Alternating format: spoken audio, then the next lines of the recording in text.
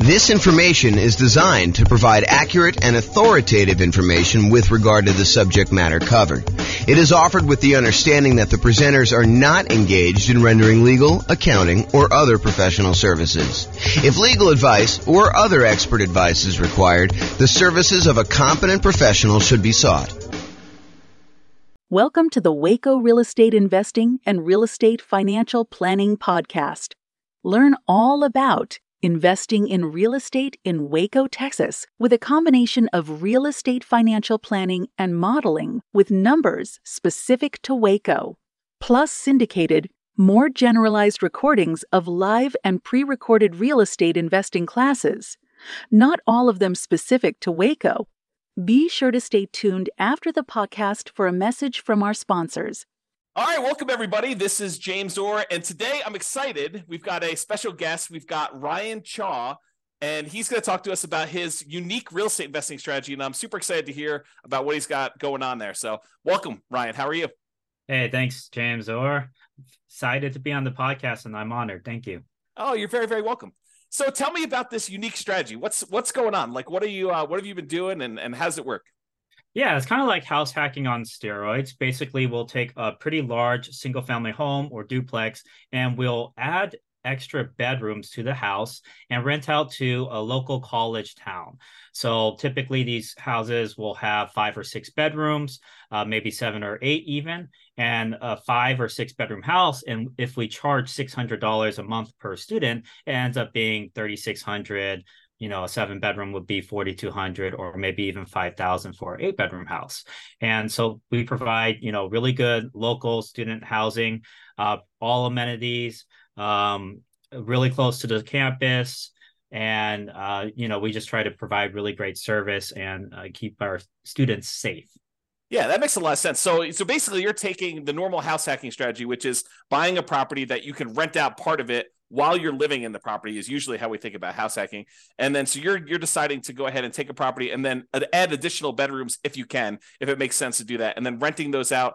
And ideally your niche is really student rentals, to find something around a university, around a college town, and actually rent out to those guys. So is that pretty much what you're doing? Exactly. Yeah. Mainly college town students, but we're also near hospitals sometimes. And so we have fellowships, residencies, all of that.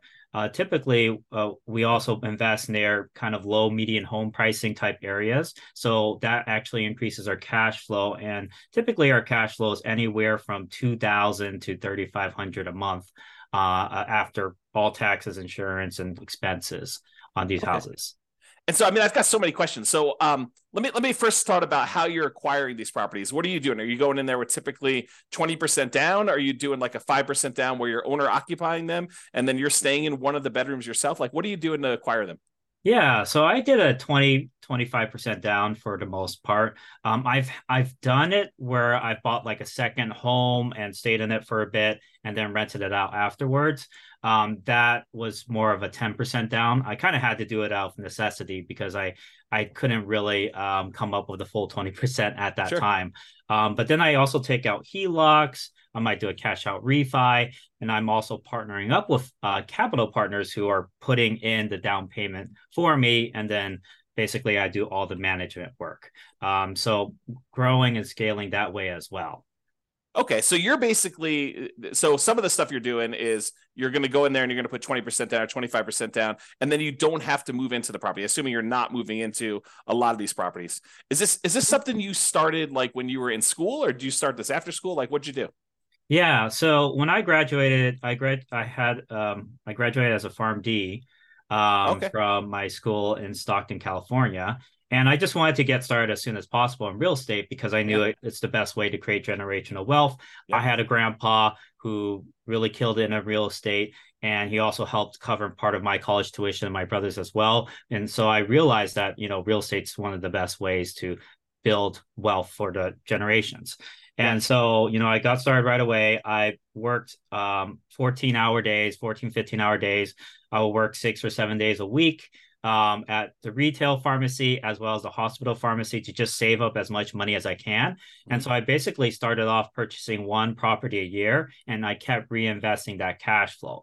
So for the first 6 years or so, I didn't take on any partners. It was all my own W-2 income as well as cash flow for my properties and equity as well. And then eventually I decided, I could go scale much faster. So I partnered up, and this year alone, I purchased 8 properties. And you're still buying them with your own credit yourself? You're partnering and you're primarily the credit guy when you kind of do those deals? Yeah, I usually do most of the marketing. Actually, I partnered with my uncle. He put up the down payment for the first 2 houses, but then after that, we ended up doing more of a 50-50 scenario because we were creating a lot of cash flow. We wanted to reinvest it. And plus, he was starting to help out and do a lot of the management piece as well. What are you doing for loans after you fill up your 10 loan spots? I assume you're over 10 at this point. I'm at 8. So okay. I purposely did that because I still want to purchase my dream home and maybe my beach house or whatever. Yeah. I want to save at least 2 just in case, right? Otherwise, you run out of loans. You can't do a conventional loan anymore. You're kind of screwed, right? Well, so what we do now is the good news is for owner-occupant properties, the 10 loan limit does not apply. So you could still do conventional financing over 10. Where you get caught is if you have more than 10, you try to get your next investor property, then you get cut off. You need to go to some type of other, non-conventional type financing. Right. I did actually use my owner-occupied one right now. I'm house hacking this one. But yeah, totally understand there. But yes, what we do is DSCR now. In DSCR, you can use the rental income that the property will generate as long as it covers the debt, the anticipated monthly mortgage payment. You will be approved for a DSCR loan. It's like a 1.1 times usually the monthly mortgage.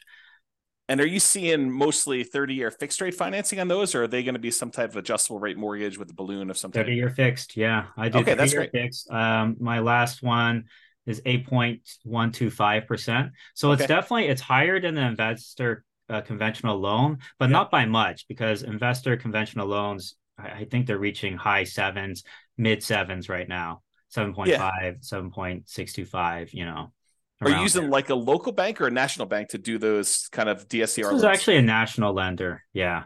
I found them through a network that I'm part of called GoBundance. Okay, very cool.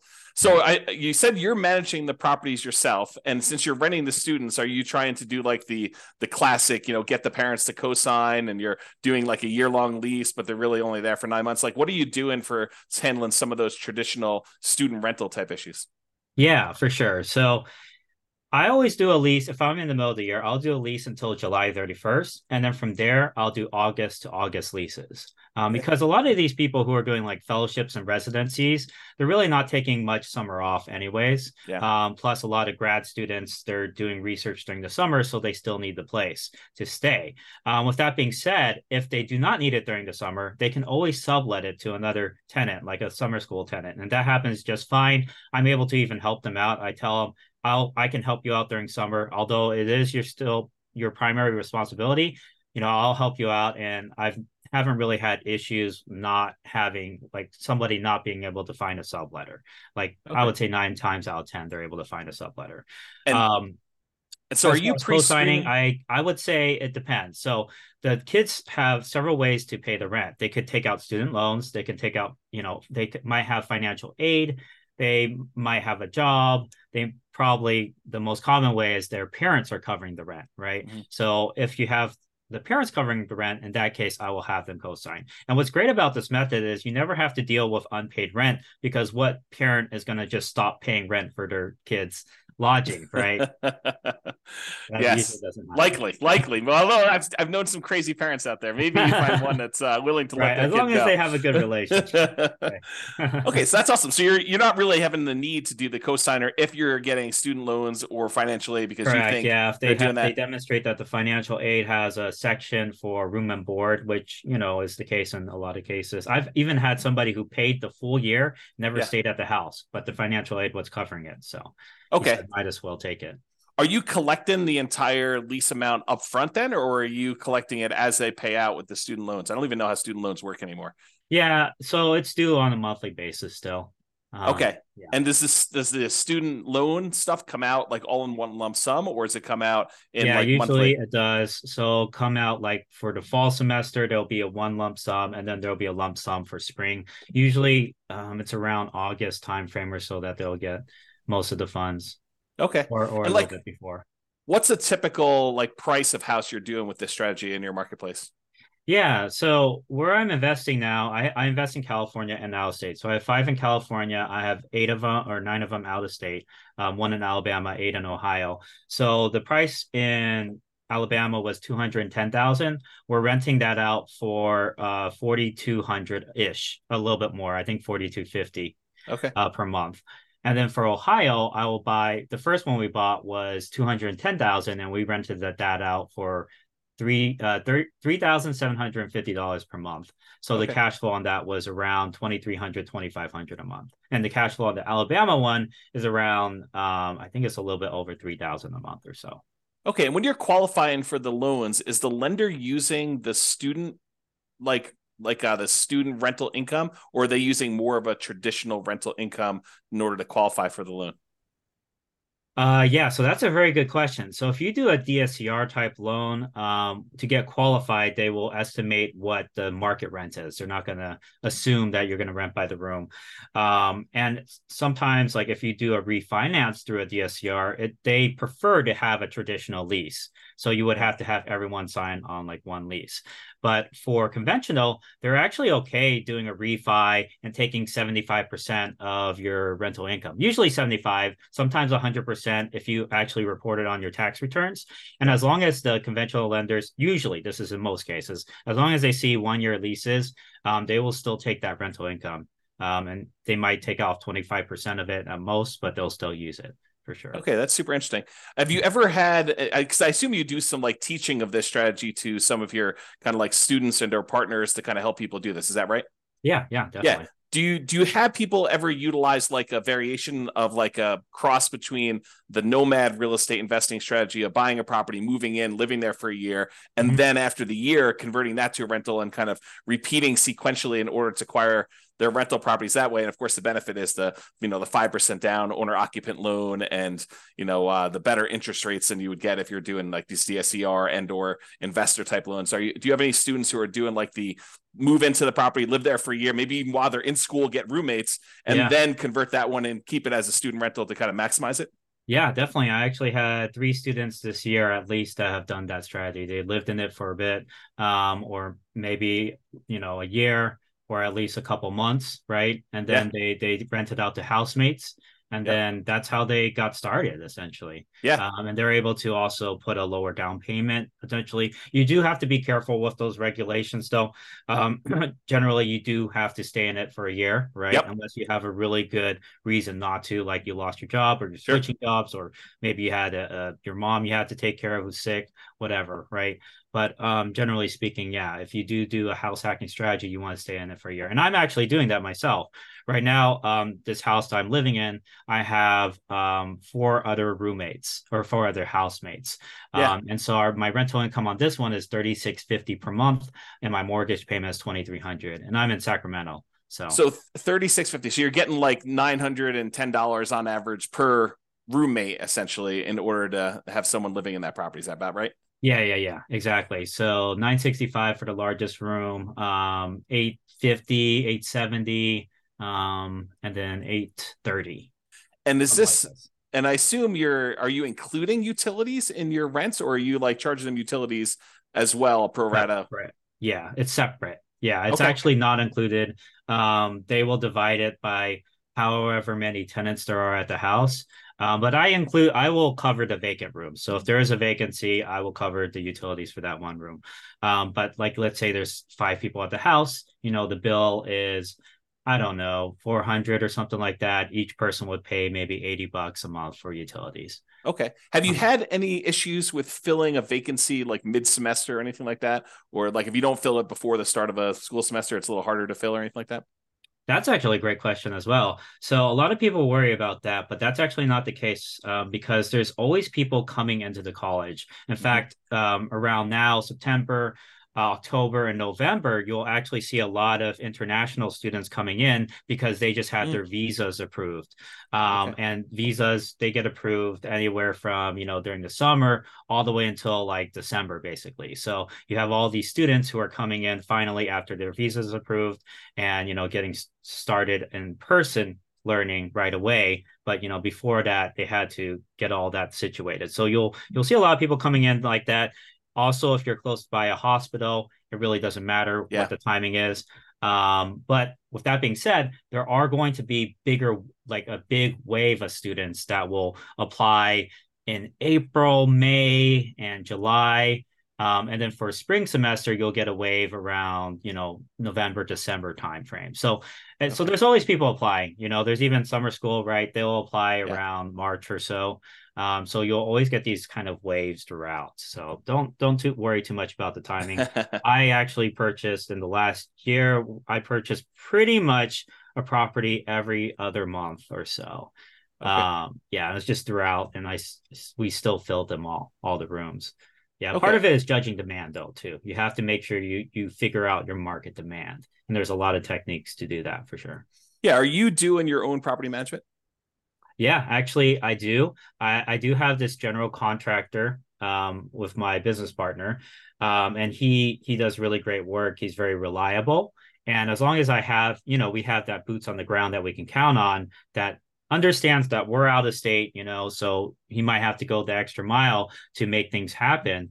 That once you have that one really good team player, you're set, essentially. Okay. Yeah. Are you doing like house rules, and are you like establishing those? Or are you letting them kind of like rule themselves, like Lord of the Flies type of style, or like what are you doing there for like managing the house while you're away? Yeah, I mean, whoever wins, right? No.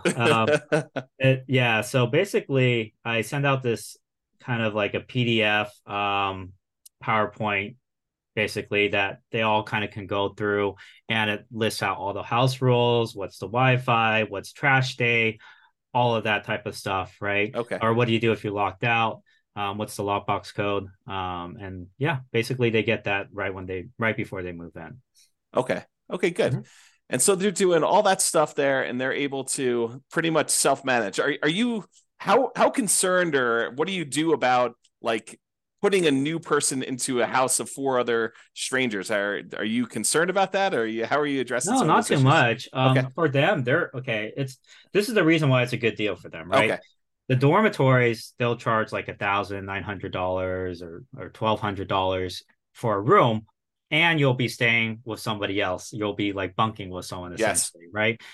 So you're going to have to wake up to their 7 a.m. alarm, even though you wanted to sleep in whatever on the weekend or whatever, right? And you also have to pay for a meal plan on top of that. And so for a lot of students that are trying to save money, and parents, right, they'd rather pay more like $600, $700, get their own private room, no bunkmate, right? Yep. And have all of this space, and be able to choose their own meals, right? Rather than having to select a meal plan. Plus, they have a full-on kitchen, they have a backyard, they have parking that you don't have to pay for.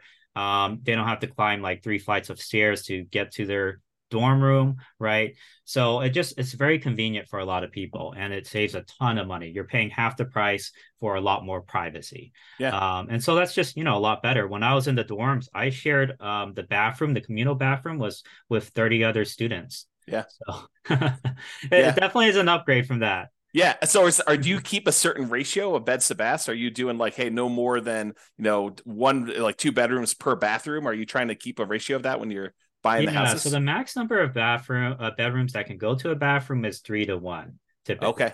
I know, I mean, my dad, for example, he had like 5 other siblings, and basically they had to all share one bathroom along with the parents. So it was pretty messy.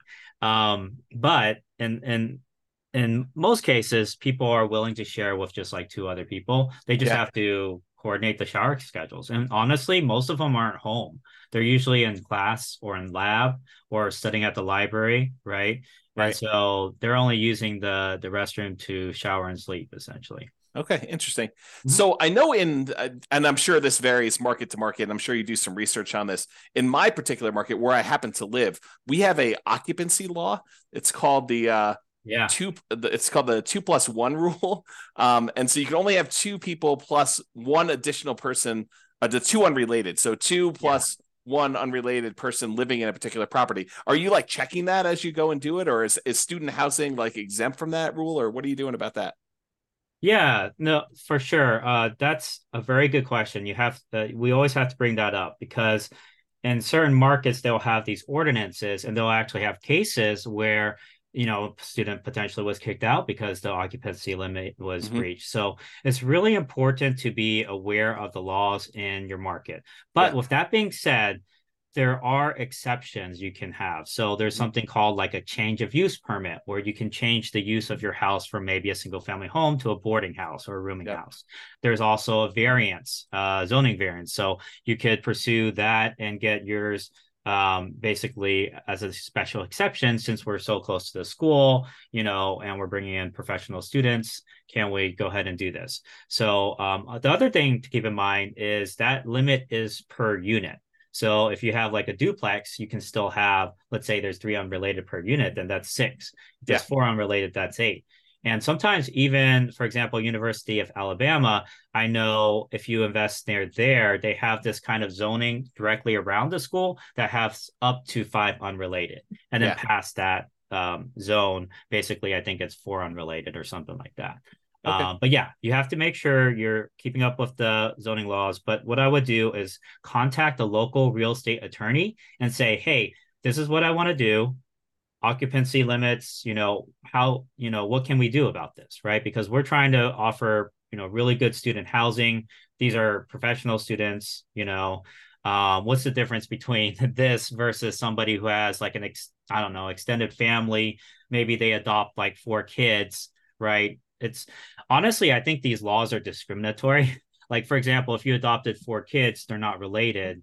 I mean, by blood, right? Wouldn't that be considered against the law, right? In our particular market, it's actually if they're adopted by you, they count as being part of your family. But I'm sure everyone is a little bit different. You got to go actually read the regulations. But in my particular market, that's how it works. Sure. Polygamy. I don't know. I don't know about that one. I'm not seeing many of those here. In my opinion, it's kind of inherently discriminatory. But I mean, also you have to make sure you're in compliance with the law. So you have to talk to a real estate attorney who's an expert in that. And that's kind of their job, to kind of make sure you're doing it correctly. Have you done this strategy outside like a local university or a local hospital sort of area? Like have you tried this just in a random spot?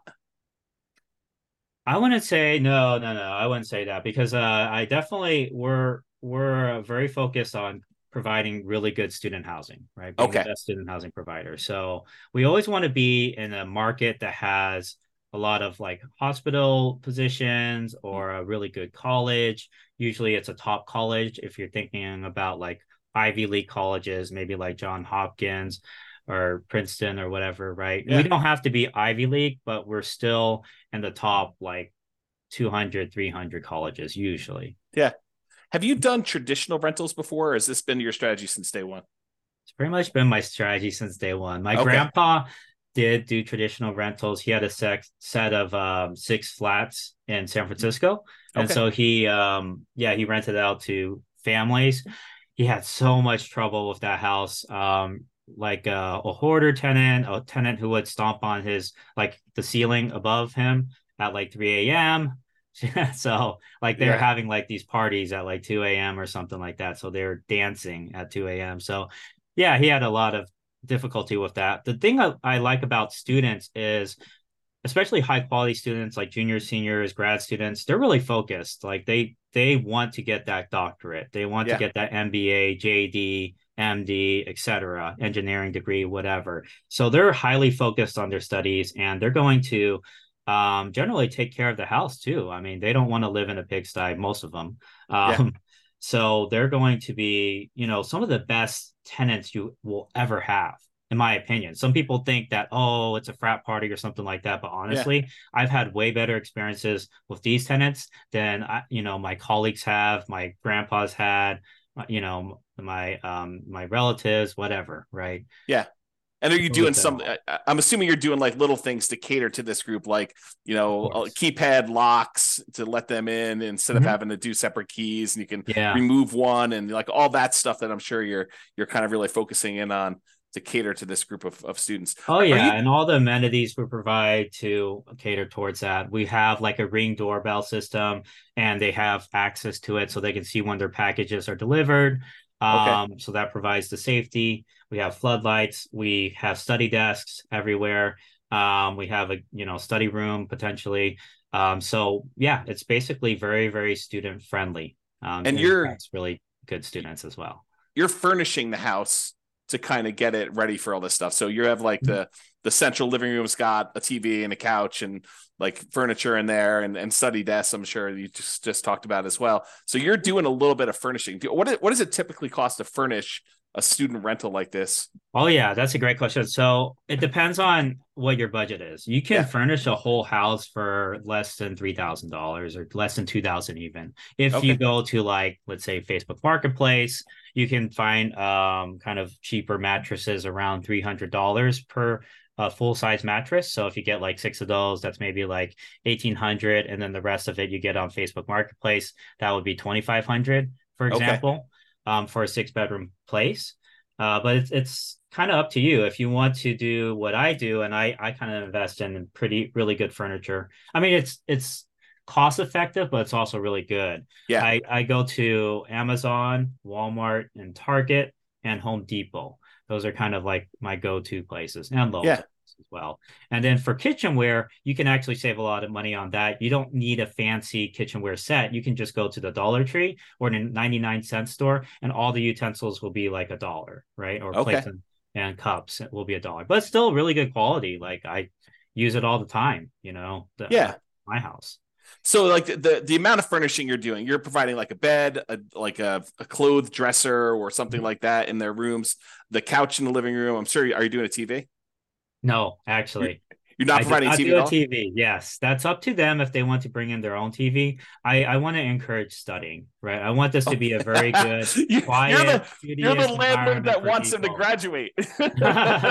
Yeah. Oh, that's No, pretty no funny. beer pong, Okay. yeah. But I So mean, it's up to them. If they want to bring in the TV and do that, that's fine as well. Like like I said, like I do keep a pretty good security deposit as well. So if something breaks and it's the student's fault, then yes, we could keep the security deposit. But in my 7.5 years of doing this, the probably the biggest expense I've ever had to replace was like a broken window, and the tenant had to, they covered all of that, right? so you're doing like 1 month's rent of security deposit, or you're doing larger than that? 1 month rent for Ohio and Alabama, and 1.5 in California. Because if you go past the limit, the state limit, you Yeah. have to pay interest on it. So those are the Okay. state limits. And so you're doing the maximum whatever you can in that particular marketplace after Uh, talking to the local attorney. yeah, I gotta look up California, but it was 1.5 last time I checked, I So when believe. you help your students do this, are they doing it in their local marketplace? Or are you just saying, hey, look, these are the 5 markets we've determined are really good for doing this. And I don't care where you live, you can go invest in these markets. They're better for this particular model than other places. So this model works anywhere. Okay. I mean, I'm in California. I have 5 rentals in California. Yeah. I've probably made at least like I've every house I've had has gone up at least 100,000. So I've Yeah. made at least 500K just from the appreciation over Sure. the 7 years I've been doing this. And that's because it's California, right? Yeah. So it depends on what your goals are. If you're really going for the cash flow, maybe California is not the best. You might be able to get like 1,500. Actually, I did get somebody recently, last month, who got like 2,200 or something, but it was a $600,000 property, right? So you're not going to have as great of a return on it. But still, with that being said, you can still cash flow 1,000 to 1,500 per month on the right properties in California, even during this time. As far as out of state, there's definitely a lot more opportunity, at least, being in California, right? So I've had a lot of people who were in the Bay Area. I think I have at least 4 or 5, well, yeah, over 5 actually, over 5 clients who live in the Bay, but then they rented, they bought out of state. Yeah. Because they wanted that cash flow. But then Right. again, I've also had a lot of people who purchase in state, San Jose, Riverside, UC San Bernardino, Stockton, Sacramento, Elk Grove. So, it works everywhere, Yeah. essentially. Just like, Yeah. do you want That's more appreciation or cash flow? Totally. No, that totally makes a lot of sense to me. Hey, are you like really comfortable with your deal analysis? Like, if I really drill into some of the questions about how you analyze deals and ask you some questions about stuff, how comfortable are you with that? Yeah, sure. Go ahead. Okay. Yeah. So when you do your deal analysis, what are you using for your vacancy number? 5% or so. Okay. The first year, there's going to be a little bit of vacancy potentially. There could be. Like sometimes I get it filled within 2 weeks, but sometimes it could be a month, might be a month and a half, right? And that's pretty typical. So I'll put 5%, but I have back-to-back leases.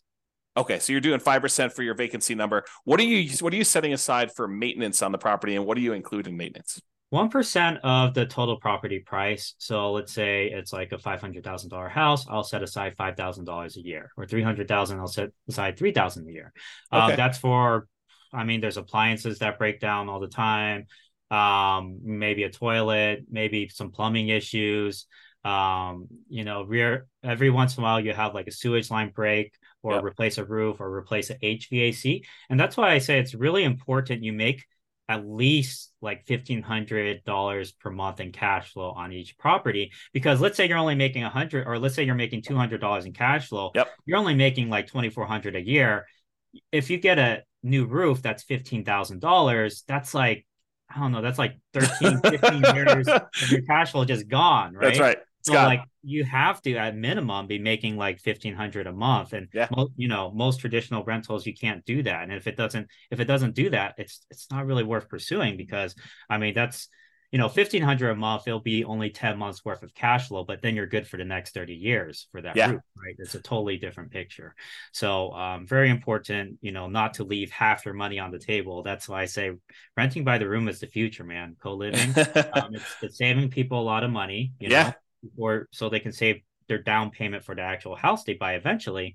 And it's also a win-win situation, because for you have enough cash flow to support the capital expenditures like your roof, your HVAC, the sewage line. Now, with that being said, you definitely want to do inspections like during the home inspection period, because you want to catch all those things right away. I always do a sewage lateral line inspection pretty much no matter what, unless it's like 2000s or something like that, or newer.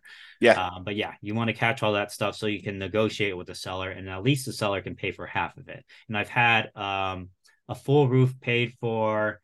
I've had 2 full roofs paid for, actually, and I've had half the HVAC paid for, but I've also had to replace roofs and HVACs.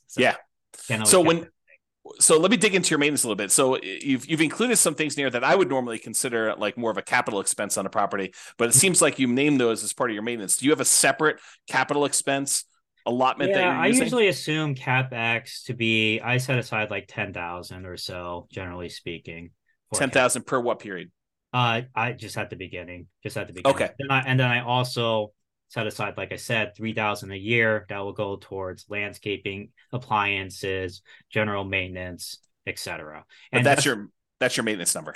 Yeah, exactly. Yeah. And that's like, what you get from taking all the expenses that I've had over like 5 years, or well, it's been 7 years now, but I did an average over 5 years, and I just divided and and it turned out to be around 3,000 per house ish.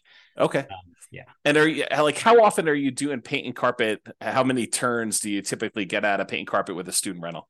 Oh, yeah. So at the beginning, I might replace some of the carpet if it's really messy. What's nice is LVP, right, is $3 to $4 per square foot. That's actually really, really, really cheap. I mean, a bedroom will be maybe 120 square foot. That's maybe 360 for materials. Your guy charges labor. It might be, I don't know, 600, 700. I mean, it should be, but it depends on who you use, obviously. If you have somebody with a license, they might want to charge more. But you can have a handyman replace flooring. Okay. And so now going back to the deal analysis part, so we kind of got a better understanding of maintenance and CapEx and how you break that down. So as far as your personal expenses as being the owner of the property, I understand long-term rentals really, really well. I don't do any student rentals. What other expenses do you have on the property that you don't typically have on other rentals? Are there any utilities you're paying? Like what is considered an additional expense that you don't normally have on like these long-term rentals? It's very similar. The utility bills will be higher, but it's divided among the tenants, right? Yeah. So you're still not paying it. As far as maintenance, you do have to counsel them to do certain things that maybe somebody who has lived at a house for a long time might know. But with that being said, even traditional long-term renters, they don't know things, you would think they would know. But anyways, there's certain maintenance things like any type of grease, like you're frying up bacon or whatever, you want to solidify it and you pour it into a fat trapper, and then when it solidifies, you put it in the trash can. Otherwise, if you pour it down your kitchen sink, that thing's going to clog, right? Yep. Same thing for hair in showers. Happens all the time, right? Got to get a hair catcher. I also have a kitchen sink hair catcher as well, that I purchased, that they can, clear out when the hair gets high. But if they don't do that, I would say 6 months in, you'll probably have some sort of, the shower's backing up, what do I do, kind of call, right? So you have to train them how to do these things, and it's all part of kind of like the move-in instructions / house rules. Are they mowing the lawn at your properties, or are you doing that as a service for them? No, I do it as a service. So I pay for landscaping. I think the landlord generally should pay for landscaping, but I did have a group of students who are like, "Oh, can we save money in rent if we maintain the yard?" Yeah. And I was like, "Yeah, sure. Why not?" So we knocked off $20 per student or $15 per student, and then they maintained the yard for us. So we didn't. Okay. And so they're doing lawn mowing. Or you're doing lawn mowing in most cases, except for that one kind of road case where they're doing that one exception in like 7 years. Yeah. What's your lawn mowing usually run you? 60 to 90 a month. Okay. Yeah, if it's like more complicated, really fancy, like trees everywhere and all that, it might be more like 110 or 100. Yeah. And what are you doing for like snow removal? I'm sure Alabama probably doesn't get much snow. I don't know where you are in California they get snow, but Ohio you do, right? Yeah. So definitely they're not. So I do provide a snow shovel, for projects, but the shovel, or you actually provide snow removal? Shovel and snow removal. So it depends. Like there's a huge blizzard, right? Obviously, I don't want the kids going out and shoveling snow. I'll tell them that, But if it's light snow, they can kind of help remove the snow from at least the front of the house. But with that being said, like if there's a blizzard and it's really bad, we'll get a snow removal guy out there.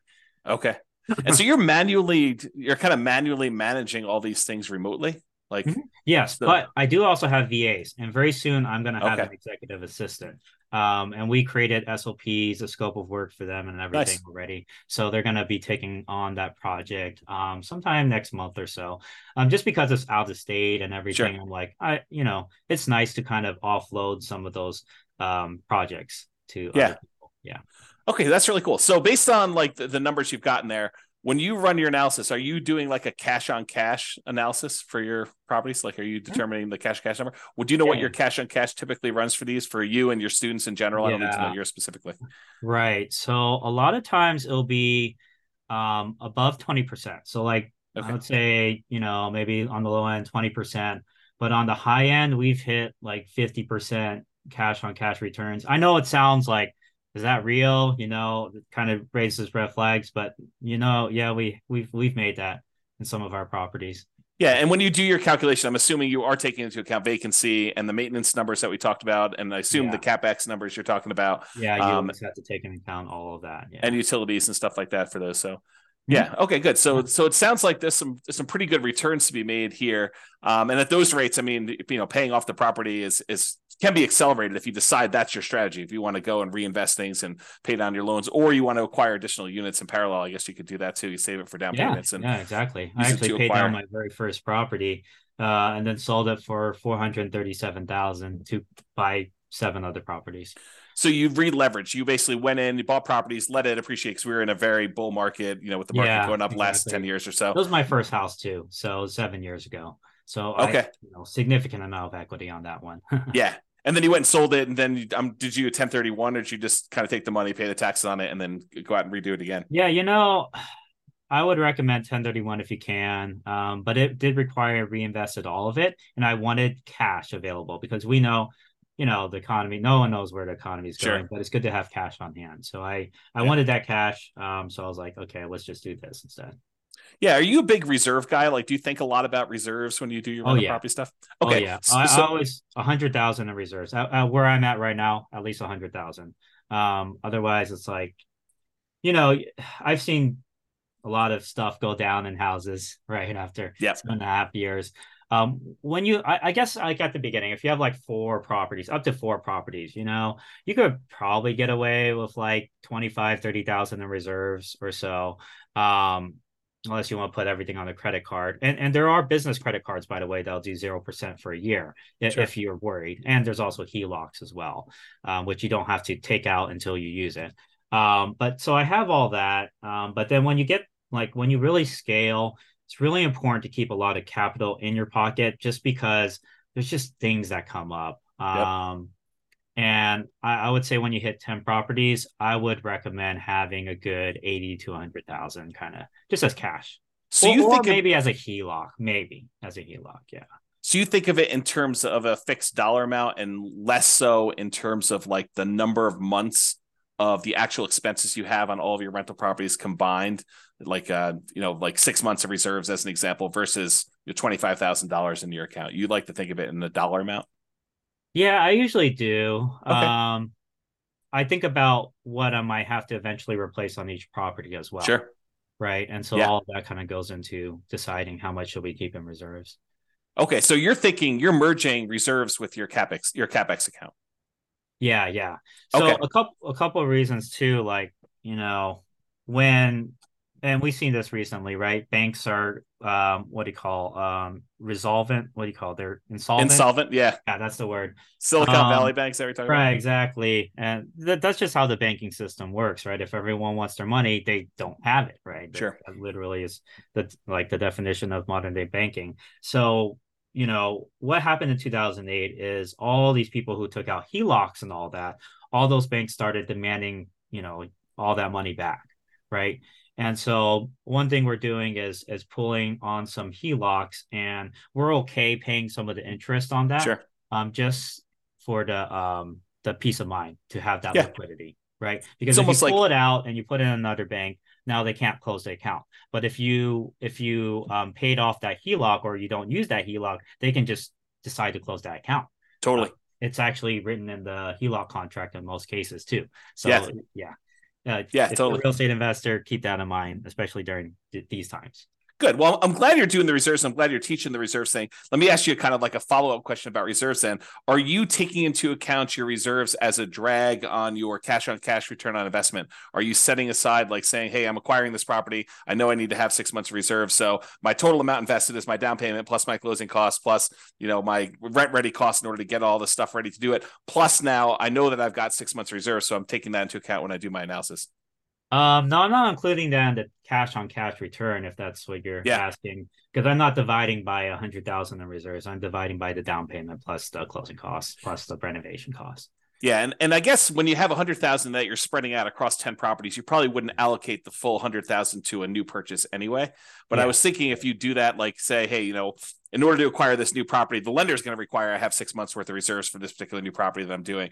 So I'm gonna say, hey, look, I'm setting aside this 6 months of money. I need this money in order to make the investment. So in order to calculate my true cash on cash return on investment, I really do need to take into account that I got this 6 months worth of reserves drag, and I can count that these 6 months of reserves is in whatever it is, your savings account or CD or the stock market, even if you're willing to keep that kind of like there, and you can count that return as part of your overall return, but you're when you're saying you're doing your cash on cash number to the 20% or whatever the really rough number we think you can do for, it's a range obviously, but you're not taking that into account there, right? Right. Not the reserves. But what's cool about reserves is like when you're getting approved and everything, you could still use like your 401k. They usually can only use like 50% of it though. And then for stocks, they might do 100% or they might do 75%. It really depends on what lender you use. But keep in mind, you can also use your retirement funds as quote unquote, those 6 months reserves. Right. A lot. Yeah, that totally makes sense to me. All right, cool. I asked you this question. I don't know if I got to. If you're we're a little all over the place. No problem. I was thinking about it again. I made a list of some questions. So when we talked about the turns for paint and carpet, how often are you doing paint and carpet in these kind of student rentals? Yeah, it depends on what area you're in. I've definitely invested in rougher areas. So, sometimes you get tenants that didn't take care of the property. So, you might have to do a whole house painting, but it really depends on what neighborhood, man. I mean, there's something called crimegrade.org. You can look on there. I would say it's pretty accurate for reporting, what areas have a higher crime versus others potentially. Yeah. And then if you invest in more like yellow or green areas, you'll have houses that are probably more well kept together because it's just, everyone's high income there. They're keeping, they're paying money to repair their properties as they go along. Yeah. But I've also bought ones where we've had to, do a whole house, you know, like new flooring, new painting for every single room. So yeah. And so, like, how frequently though? Is it like every 3 years? I mean, I realize there's a range, but is it like on the low end, you should be able to get 2 years at a minimum, even if it's in a rough neighborhood. And then in the really nice ones, you may be able to do it for 5 years or 6 years. Oh, Or I see what you're saying. yeah. Yeah. Ever since we've replaced with the LVP, that's a very good product. So we haven't had to replace it a second time over Okay. the like 8 years, 7.5 to 8 years I've been doing it. As far as painting, we might do touch-up painting. It's great, like if you can keep the paint can, right? And sometimes the previous owner does keep the paint can, Yep. because you don't want to try to match the paint, right? So yeah, that's mainly like touch-up stuff. So Okay. I would say I don't know if I asked you maybe about this. a couple years. Do you have any parking issues, or do you like issue parking Yeah, that's spots? a good point. Yeah. So one thing I don't do is invest in HOA neighborhoods because HOA is another level of government. They could say like literally, hey, we don't allow renters anymore. And they could be Okay. like that, because Yep. they're fast with their decisions, and it's Hmm. not like the city where they have to go through this whole approval process, right? So I never invest in their HOA because they could limit parking spaces, all that type of stuff as well. And so it's really important for me to make sure when I purchase a property that there's enough um like street parking available, or maybe there's a large pavement or garage that I can park a lot of cars at. But Okay. I always assess that. It's very important to look at that. And usually I try to have enough parking for 5 cars at least. Okay. But with that being said, I'm so close to the school that I would say half the students will either bike or walk or take a shuttle. And Okay. that's another good point. If you're nearby a shuttle stop, that's a huge benefit as well for Okay. safety. If you can buy near there. How are you dealing with two related issues in my mind, at least? How are you dealing with mixed gender in the houses? Like, is it all boys, all girls? Are you don't really care? They're adults, they need to take care of themselves. And Yeah. then the second follow-up question related to that is, how do you deal with boyfriends, girlfriends staying over at the properties? Oh, that's a great one. The default is co-ed. The default will always be co-ed because it's 50-50 essentially for Yeah. females and males. But with that being said, there's a lot of different cultures out there. For example, like Indian culture, the girls aren't supposed to be living with their guys until they're married. That's Hmm. just cultural Yeah. things, right? It's a cultural restriction. So, for those, tenants, they'll say like, we prefer to stay with other females. And so it's really important. You're not like being discriminatory. So like in Right. your ad, you cannot say like females only at this household, right? Right. That's discriminatory.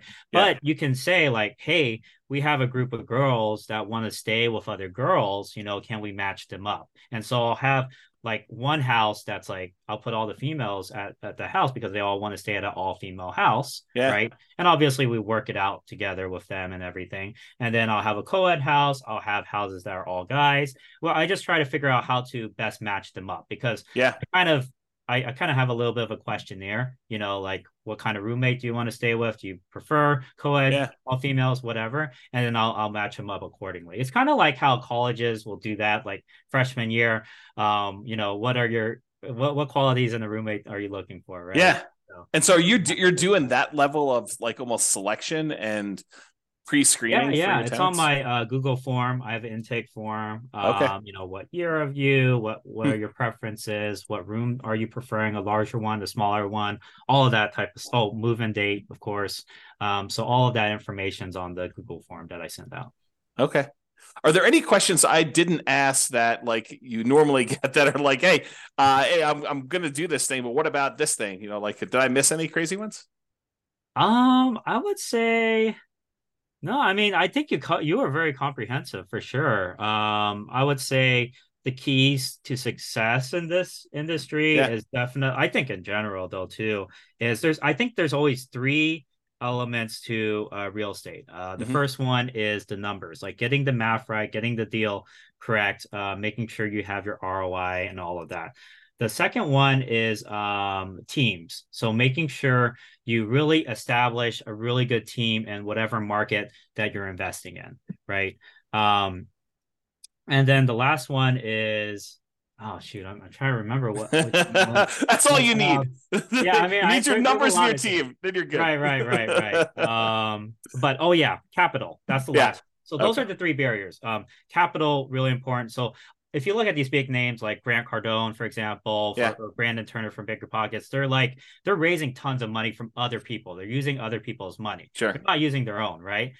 That's how they scale. That's how you scale. You have to have a source of continued capital, whether it be your W-2, whether you have capital partners, whether you use creative financing by tapping into equity on your house. You have to solve the capital barrier, because number one thing people say when they ask to buy a house, they say, oh, I don't have enough money. Well, you have to figure out how to get that money then. You have to beg, borrow, steal, and that's the phrase, right? You have to solve the capital problem. The second one is the team problem, which is you got to have people you can rely on. And then the last one, like I said, was the deal problem, like making sure the deal. You have to know the numbers, you have to know the math, you have to be able to anticipate when you have to potentially replace something down the road, anticipate potential problems on the house down the road based off of what you're seeing from the inspection, like red flags and all of that. Yeah, totally. That's great. So when you help your students out, what are you doing? Is it a standard thing you're doing? Do you have a lot of variation? Is it like coaching? Is it just information? How are you assisting your students? Mm-hmm. Yeah. So for those who are interested in student housing or creating a student housing business for themselves, I provide a 6-month program. It's one-on-one coaching through Zoom, just like this. And it's 30 minutes to an hour calls, usually every other month or every other week. Sorry. And at the beginning, we kind of meet weekly as well. And we just go A through Z. Market demand or market analysis, deal analysis, renovations and negotiations, marketing, and then how to create a management system for it as well. Okay. And yeah, all of that all rolled into kind of a 6-month program. And I've had over 50 clients.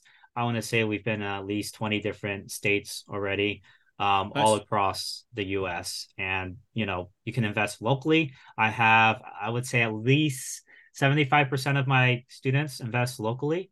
Okay. And so I've had at least, I think I had 12 clients in California. I've had clients all over the US for sure. So it works awesome. In every market. Well, that's really cool. So I definitely appreciate you coming on. Is there any last minute thing you want to do? I'll definitely put the link. You have something for people that are interested in learning more about this. I'll put that link in there. Did you want to put out a web address or a phone number on the audio as well? For sure.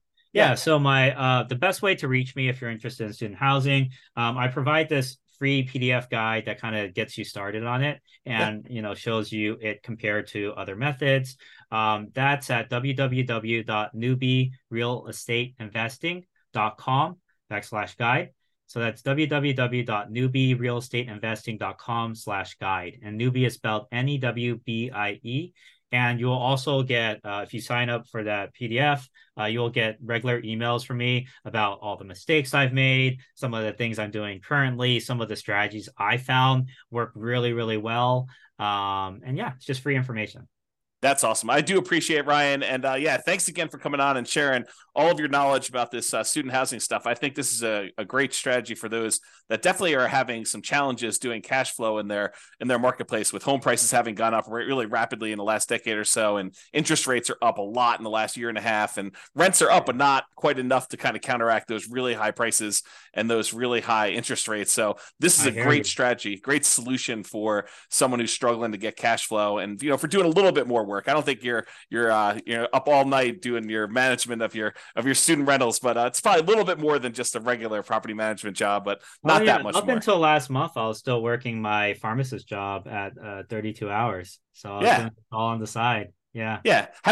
What do you think you put in, like, on average for a typical property? Like, what's a typical property management month look like for you in terms of Yeah, at the just time? beginning, it depends if it's like at the beginning or later on, right? But Yeah. at the beginning, probably 3 or 4 hours a week or so, just, to go through that whole process. But once you have your tenants in and everything, less than 2 hours a week, Yeah.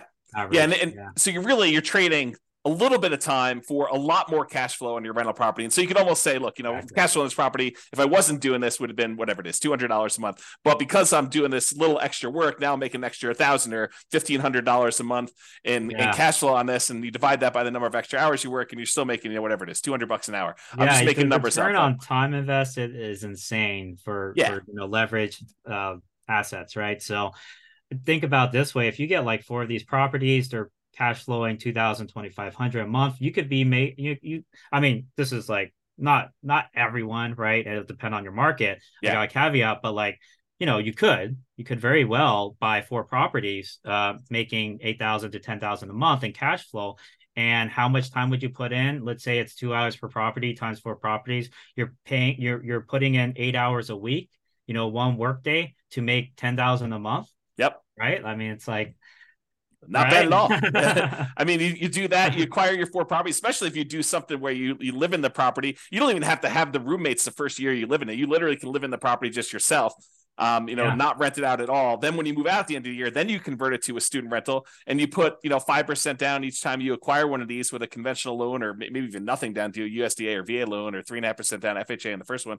And then you got these, for 20% down on one property. If you do it over 4 years, where you put 5% down each time and move into the property, live there for a year, and then convert it to a rental for the amount of you had for one down payment on one rental property. Now you acquired 4 of these, and you got $8,000 a month in cash flow. I mean, if you can do the $2,000 from the rentals, and you're done. I mean, a Smart, man. 4-year process, you acquire it all, and you're ready to go with your student rental empire, and you do a little part-time until you get a little bit more cash flow. Then you hire the property manager. You hire like a VA or two to kind of oversee the whole business for you, right? Yeah, exactly. Work on that team, right? So it's only those 3 things, right? Get the math down, get the capital problem solved, and then get the team problem solved, or the system/team problem. Yeah. That's awesome. Well, I really do appreciate it, Ryan. Thanks so much for coming on. It's been great having you. Thanks so much. Bye-bye for now. Thanks, James. With home prices up, mortgage interest rates up, and rents up, but not quite enough to counteract the higher prices and interest rates, cash flow on rental properties in Waco is harder than ever. Book a call with the Real Estate Financial Planner to apply our proprietary 88 strategies to improve cash flow on your rentals. See the show notes for a link to schedule your call and improve your cash flow today. If you're a real estate agent, lender, or professional in Waco that wants to help our real estate investor listeners, consider reaching out to learn about collaboration opportunities with this podcast. We'd love to add more value to our listeners by having you assist our investors buy, sell, and finance their real estate investments. See the show notes to schedule a call to discuss collaboration opportunities.